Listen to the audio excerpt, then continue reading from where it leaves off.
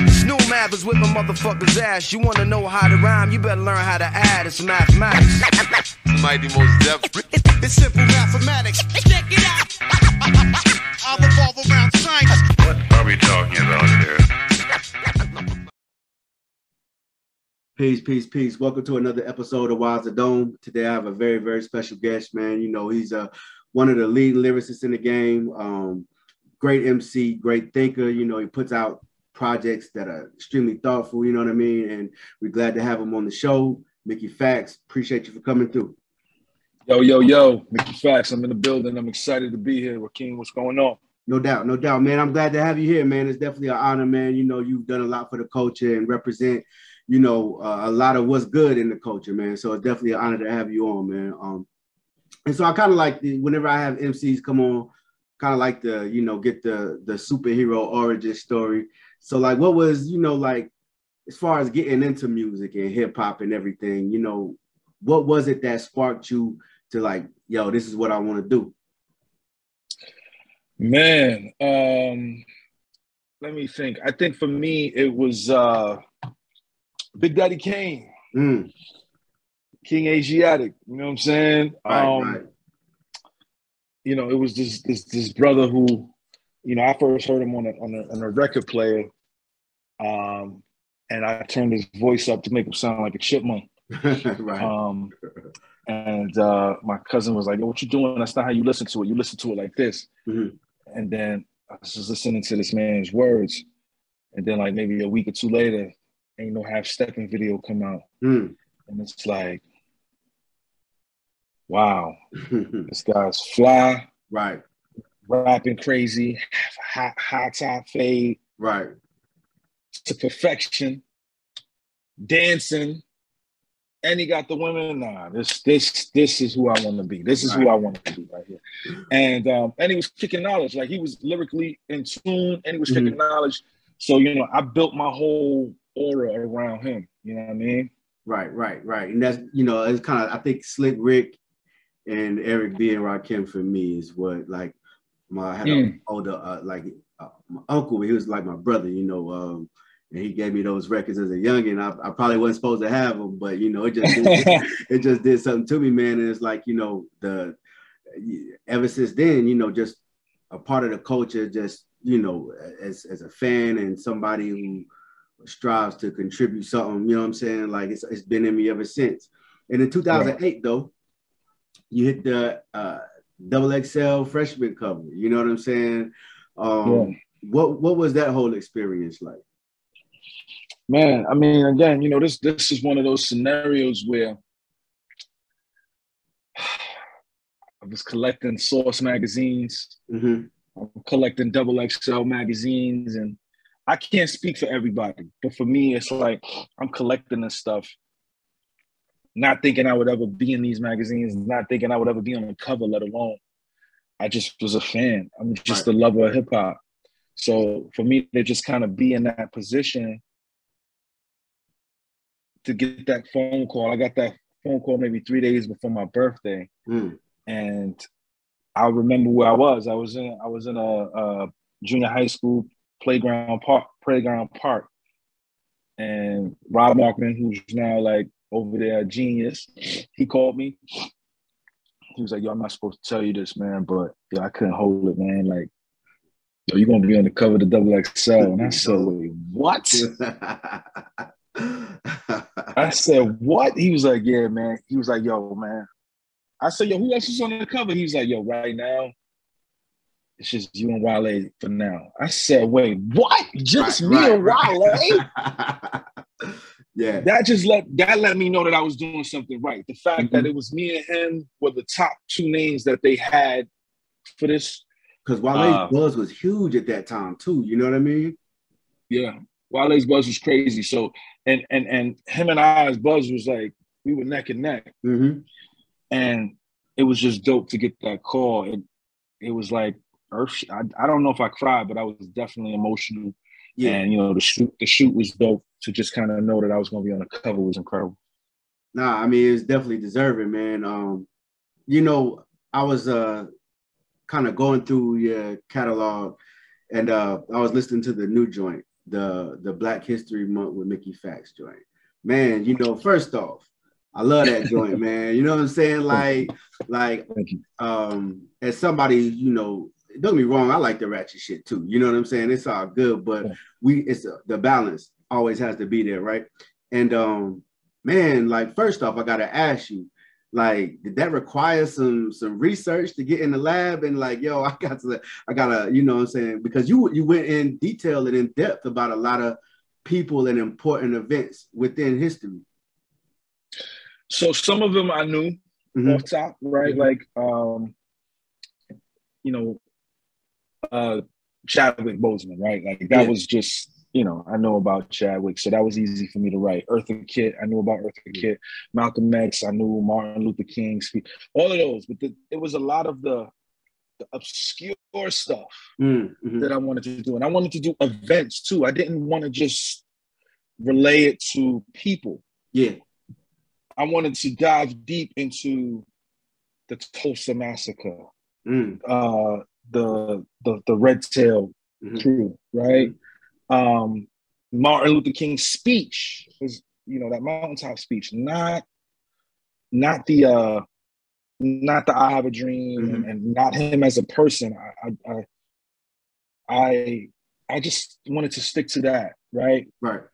And there were events, there were other things, Black inventors, right? You know, I just wanted to dive deep for our people during that month, and I wanted it to be special. Yeah. And I wanted it to be lyrical. And then I wanted it to be ratchet too. Like there was some flows on there that was like new school, right? Right. And I wanted everybody to hear it and be like, yo, I can't believe he did this. And I wrote every single day. I did it every day. And I edited it every day because I did videos too, right? So like the audio was online, but I did videos as well. And I had those videos up on my IG, and some of them went viral, some of them didn't. The Ben Carson one went viral, and the Tulsa, Oklahoma one went viral. Also Mansa Musa went viral too. Yeah, and that Tulsa, Oklahoma, like that's an extremely important one for me because, you know, I have family in Oklahoma, and whenever I'm out there, a lot of people still don't even know that this even happened, right? People from Oklahoma that don't know that the, you know, Tulsa race riots happened. And, you know, for MCs such as yourself to bring light to that type of thing, you know what I'm saying? That's a beautiful thing, man, because like, just like how KRS was doing back in the day, like, you know what I mean? Like, you must learn, like, it's like the 2022 type of shit like that. Like what inspired you to do it though? Because, you know, we are in a time where that's not always what gets the most airplay. You know what I mean? What inspired you to take it there? Man, February 1st was coming up, and I was just like, yo, man, how can you celebrate Black History Month, man? How can you do it? How can you celebrate it, right? And I was like, man, the only way I know how to celebrate it is to write a rap, man. It's to rhyme. And if I'm a rhyme, let me rhyme in this historical format. And let me do it a cappella because I want people to not pay attention to the beat. They need to hear the words. And it needs to be 60 seconds. I need to get my point across in 60 seconds. And then I need to make it lyrical, but I also need to have like that bounce to some of them, you know, and I need to research. I need to be able to know what I'm talking about. Like I devoted a lot of time to do it, and I think the people appreciated it, you know. Yeah, we definitely do. Yeah, we definitely do. That's what we go. I mean, look, it's not even Black History Month 365. I still listen to it. You know what I'm saying? Thank you. What like your approach to music, it's like, you know, from concept albums to the way that you write your bars, like it always seems like you're not conventional with it, right? Like, what does that come from as far as just that ability to be creative and think outside the box with your music? Man, I always do my best to not conform to normalcy. I feel like we as a people, we're the most creative species on earth. And I'm just trying to continue that trend musically. So like I will do a 28-day project on Black History Month. I will do a whole verse about comic books and video games. I will do a whole album about art and being a graffiti artist in the 80s. You know, I will rap as Malcolm X, right? When I was Detroit Red, and I'll even go as far as dyeing my hair to get into that role. And, you know, like I will be vulnerable and talk about, you know, losing all my money and falling in love and getting married. Like I feel like these are things that, as long as it's good music and it's good content and lyrically it's on point, you know, I don't see anything wrong with thinking outside of the box and trying to be as creative as possible with the content that you create. And I think I do that at a very, very high level when it comes to hip hop, right? And I for me, you know, I'm always trying to think of the next thing. Like, what's the next thing? You know, I don't know if you heard that record A-, right? Yeah. I was actually going to say that's on the Warp Collages joint, and that's one of my. Hey man, that's still in rotation too. I was going to ask you, what, you know, like your writing process for that, but yeah. But you know, but just to even think about that, right? Like creating a rap about the letter A and then talking about the letter A and where it came from without using an A is just outrageous. That's right? outrageous. Like, that's crazy, actually. So for me, I always want to do things that's outside of the box and have people be like, damn, did he just do that? That's crazy, you know? For sure. So we just recently got the Kendrick album. Yes. Have you had a chance to listen? I have. Yes, I have listened to the Kendrick album. All right. What were your thoughts? Loved it, man. You know, it's only a few MCs that when they drop, I stop everything I'm doing, and he's one of them. You know what I'm saying? And I really sat down and I just dove in, you know, and I thought it was great. It was a vulnerable, honest, therapeutic album. Right. And I think a lot of Black men, the ones who do get it, are the ones that are working on themselves. And the ones that don't get it, in my opinion, are blaming it on it's not catchy enough. It's not hip hop enough, or, you know, and therapy is not supposed to be that way, right? It's supposed to be rigid. It's supposed to be trauma based. It's supposed to be healing within it. And it doesn't always look pretty. It doesn't always sound pretty. And I think he conveyed that very, very well. So I love that project. Indeed. And you mentioned that it was like a therapy session. And I've noticed that within hip hop spaces now, stuff like therapy, stuff like mental health, like learning about one's mental health and like, you know, making sure that that's on point seems to be part of the evolution as, you know, of our culture now, where it's more acceptable, is more talked about out in the open. Like, what are your thoughts? You know, because I mean, as Black men, you already know, man, we go through a lot. Like, as far as now, people are bringing forth to the forefront, you know, ideas and solutions about, you know, fixing our mental health and making sure our mental health is on point. I mean, I think it's just generational, right? You got to think about when, as kids, I remember older people, whenever somebody said, hey, you need to see a psychiatrist, or you need to speak to somebody. I ain't crazy. Right. Yeah. I'm not, you know, and that trickled down to me, you know, and I kind of was like, man, I don't want to go to therapy. What I need therapy for? I'm good. And that's not true. I feel like we all need some time to reassess our past to get over it. And I think as Black men, we already go through so much. It's hard for us to make sense of talking about our pain, right? And actually crying, right? I think crying for a lot of Black men, especially, you know, alpha men, right? When I hear someone say I'm an alpha, right? It doesn't necessarily have to mean you're this super aggressive, powerful person, right? It just it could mean that you're a leader, right? And you have qualities that showcase you can handle situations in that capacity. by being a voice for what yourself, your family, and your people. Right.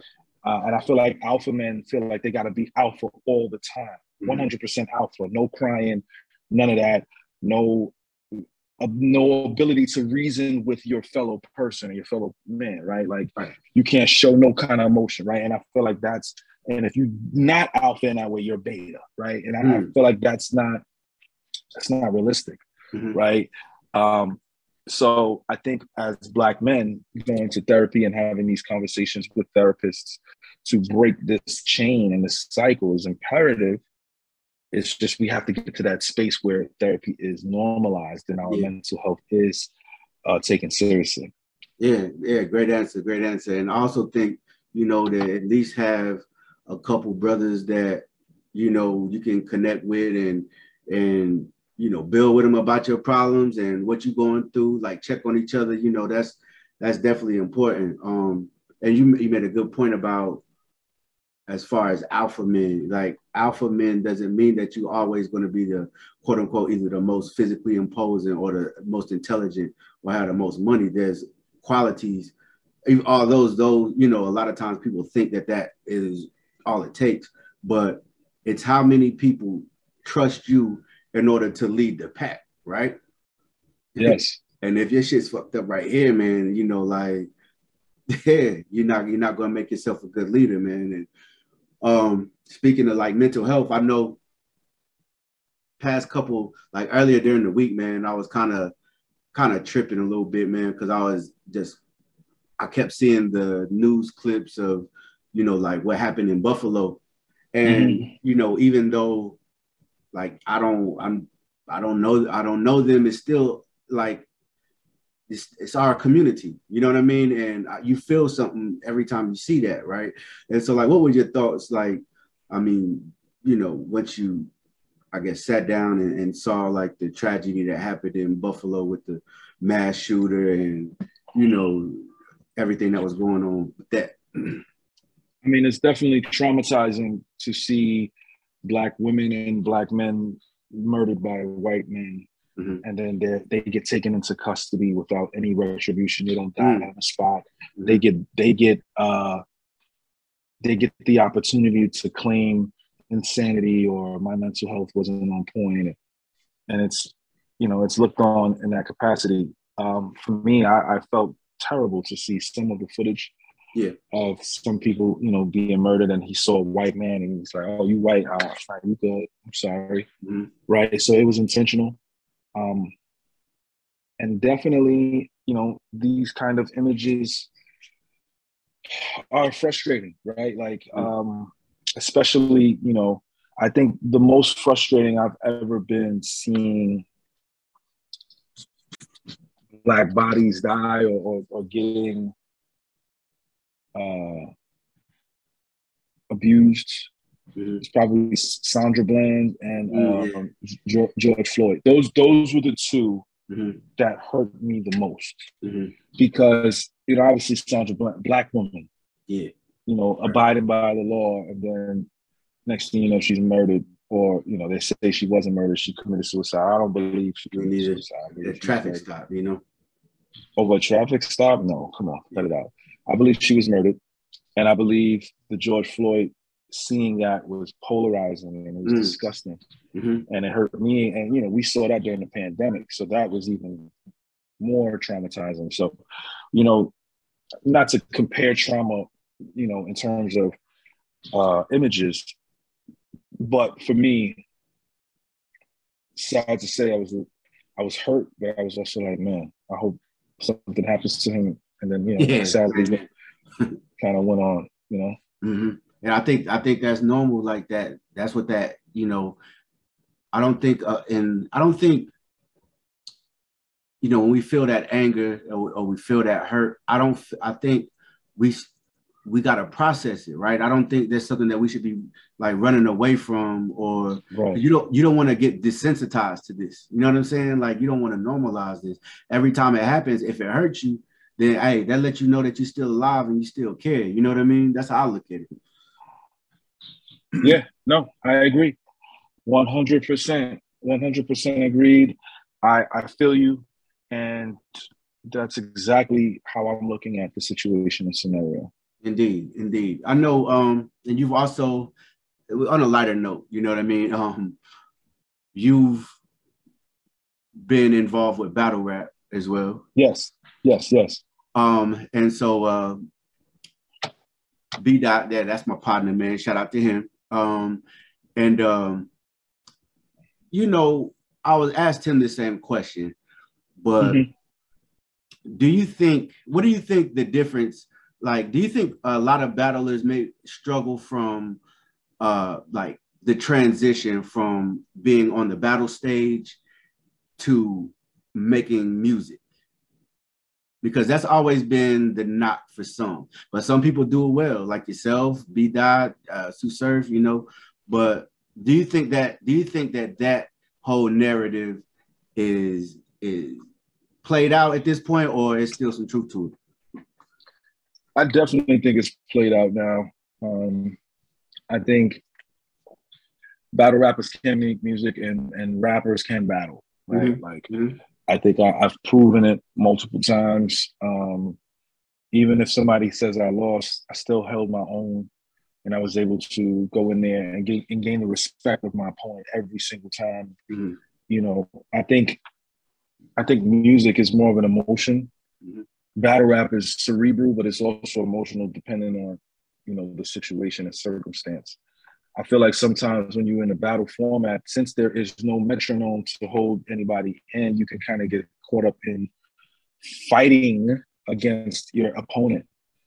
And if you don't take the proper time to decompose and purge, you take that energy into music, and next thing you know, you're aggressive, right? And you're all over the place on the record.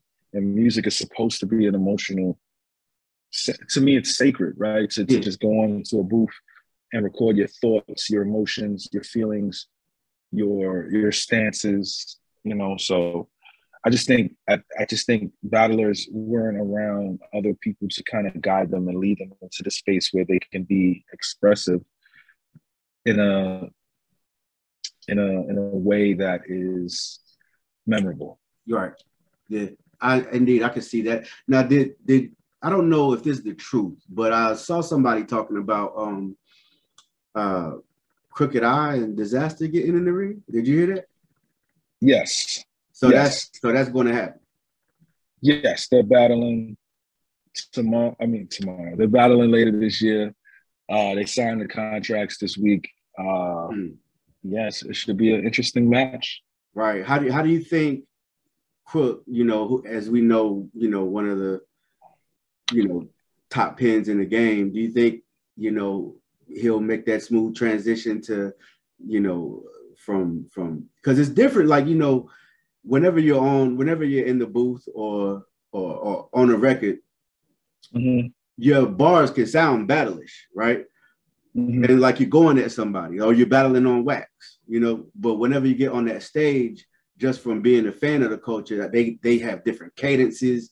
They know when to slow things down. You know what I mean? Like yeah. You think Crook can make that transition? Man, I hope so. Yeah. I have a lot of faith in him. I believe that he will uphold the standard of what it means to be a lyricist in this culture, and then transitioning that into what the battle culture is. I'm hoping for the best, bro. I really seriously am hoping for the best. I want the best out of Crooked when it comes to that, because if he does well, other people will be inclined to jump in, and we can get some matchups that we never would have thought we would have seen. You know, if he just has to continue this trend of being this guy that can, you know, make it happen and make it work. Yeah. I you know, I think that is a great point, because, you know, I know a lot of MCs that are nice with the pen. They look at the battling like, yo, I'm gonna do it one day, you know what I mean? But if they see more like yourself and like Crook and, you know, like jump in that arena, maybe we'll see more of them. And speaking of That'd be battle, great. I don't build on too much negativity or drama on the show. And so I don't want to ask, I'm gonna ask you this way. Obviously, we know that you had a battle, a track, this song with against Royce. And and so now that the smoke has cleared and everything, for any MC that says that he is great, right? Yes. Do you feel like they got to go through that? In regards to what I did? Well, maybe not the reasoning, but you went up, you showed that your pen was just as good, or if not better, possibly, than one of the greats, right? Is that something that you feel like dope or top MC, somebody that is cut from that old school cloth, like you mentioned? Is that something that to be battle tested in that manner? Is that something that you think all dope MCs should probably go through? Yeah, I mean, I try to avoid that at all costs because I know what it can do. I know what that means, and I do feel like most of the top MCs have gone through a lyrical beef. It happens, and it's a disagreement, right? And it's up to the people to decide who won and who didn't win. And I do feel like some of us, and as lyricists, you got to get tested at some point, right? And I think that was his test, and I think it was my test. Right. I feel like I passed my test, my portion. Yeah, you most definitely did. You most definitely did. And I think both records were dope. I think like y'all kind of brought out like the best in each other, man. And at the end of the day, due to the fact that it's just lyrical, right? I mean, the fans won in that, you know what I mean? And you showed and proved as well. So yeah, that's all I wanted to know as far as that goes. I don't like the platforms that kind of use those type of things to try to dive into some mess that don't need to be, like we keep it thorough. But appreciate it. Yeah, no doubt, fam. We was having a conversation. We kind of, get our hip hop nerd on sometimes, and so one of the conversations that people were having, I want to get your thoughts on it. They said that Andre 3000 is one of the dopest MCs of all time, but he cannot be top 5 because he does not have a solo album. I mean, for me, I look at it like who made this criteria? That's exactly what I said too. Like where does it state that in this hip hop rule book? I think he's done enough. I mean, when you think about it, like he was able to create classic albums with Big Boy. He was able to be on feature records with other artists and killed have verse all the time. I think he's given enough. Like I don't think he's a lazy artist either. I think he just got to the space where, the pressure was a little too much for him because of fans and supporters saying he's top 5, and he didn't feel that way. But I feel like, do I feel like he's top 5? Personally, I don't even know if I have a top 5 anymore. But what I will say is I can't argue anybody's top 5. That's their top 5, bro. Yeah. And I feel like if you look at it from that standpoint, less arguments will happen because I could have, I don't do them anymore, but just as an example, I could have Kane, Black Thought, Biggie, and all of these guys in my top 5, and then I could take that top 5 to Chicago and then have Lil Reese, Dirk, Ye. And I can't tell them that top 5 is wrong. Yeah. And I feel like that is what matters, right? Like I feel like who's the top 5 to you? Let's not base this off of metrics or numbers. It's a personal preference, right? And once you do it that way, you avoid a lot of arguments and a lot of bickering and back and forth. Oh yeah, most definitely. And you kind of mentioned Andre when, we read the articles where he kind of got disillusioned with the industry a little bit. You being in the industry, have you ever felt like that? You know, like, well, like it's like I love making music, but this industry side, like, you know, the politics that go with it. Like, do you ever? Is it ever a point where you get frustrated and just feel like you got to take a break? Yeah, I always feel that way. I'm in that zone kind of sometimes now.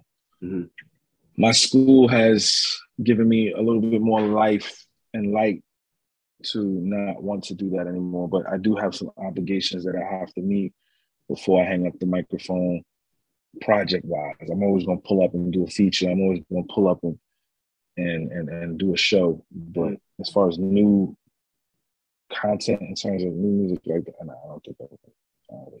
Really? Now, how long you been feeling like that? I've been feeling like this for I've always been saying to myself I wanted to retire at 45. And I think I'm at that age now where it's like, I don't know if retire is the right word or maybe it's taking a break to focus on building up other artists in that capacity, you know? Yeah. So it's not the fact, so you'll still be around it. It's just you actually putting out albums might be put on hold. Yeah, just albums, because you know those joints is people like. First of all, people aren't listening to albums, so it's a little tough on that standpoint. And secondly, like I just feel like it's a lot of work to do. Yeah. And I enjoy my school right now more than I enjoy making music. Your school, if you can't build on that, what's going on? Yeah, so I have a school called Pendulum Inc. It's a hip hop school for lyricism. We teach people and MCs how to write better rhymes, as well as how to flow on beats, and we dive into the mental health capacity aspect of it to get MCs to be better artists and better human beings. We also have some elective classes. We got a battle rap elective class. We teach MCs some components about battle rap. We also have a content creation class. We teach people how to create great content over the course of 8 months and how to go viral in that capacity. And we also have a Mickey Money class, which is a business class teaching you the ins and outs of the music industry. So yeah, that's a pretty big. Okay, so send me what's is it a website or? Yeah, I'm gonna send you the website now through the chat. Okay. So you'll be able to check that out, and if you want to add it to the after effects on the show, you can. Yeah, I'm gonna definitely put it in the description. I saw your interview on Powerful Impact, and you were building about crypto and other currencies. And even though obviously we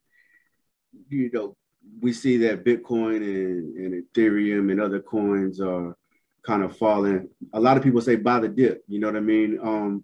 But what are your are you still a big supporter and a big proponent of, brothers and sisters investing in cryptocurrency? Yeah, I think you should definitely, get into cryptocurrency. Just don't get too crazy with it, right? Like be careful, be conservative with it. Don't spend anything that you don't have. Like, what means if you got $200 left over from paying all your bills, I would say, put $50 into the crypto. Yeah, most definitely. I hear a lot of people that a lot of the people that have a lot of negative things to say about it are people that never really invested in it, because I know personally I've made money from crypto, and I'm not a crypto expert, you know what I mean? But I understand a lot of times the science of, buying the dip and then just holding it, you know what I mean? And you got to understand that it's extremely volatile, right? And so you might see it going down, and then something happened in the news or something like that, and it starts skyrocketing, you know what I mean? Yep. And that's very understandable from that standpoint as well. It can happen to anyone. It can happen any day. So you got to be mindful and careful about what it is that you invest in. But I do feel like you should invest in crypto. As far as your school goes, how long you been doing this, and what kind of inspired you to, create a hip hop school? What inspired me was retirement, right? And thinking about Black Rob and Black Rob, who else? There was somebody else who passed. Oh, DMX. DMX, yeah. And for me, you know, and Shock G. And for me, in that capacity, when I saw those three legends pass away, I was like, man, I need to create something that honors them at some point in time. I need to create something that, you know, we can learn from. That's genre bending. That's a legacy shaping. And Pendulum was the first thing that came to my mind, and I said, okay, let's run with this. No doubt, man. Well, Mickey Factz, I appreciate you for stopping by the show, fam. It's been a pleasure to build with you. And I will definitely put the link for the school in the description. But let everybody know what else you got going on. What can they expect for the rest of the year in 2022? Hopefully, I can put out some more music and content. I got a song dropping every month on all digital streaming platforms. You know, we have a summer school class getting ready to be launched with Pendulum Inc. So just, you know, look out for everything, Mickey Factz, man. Follow me on all platforms. I'm around. No doubt, man. Well, I appreciate you. Peace. Peace.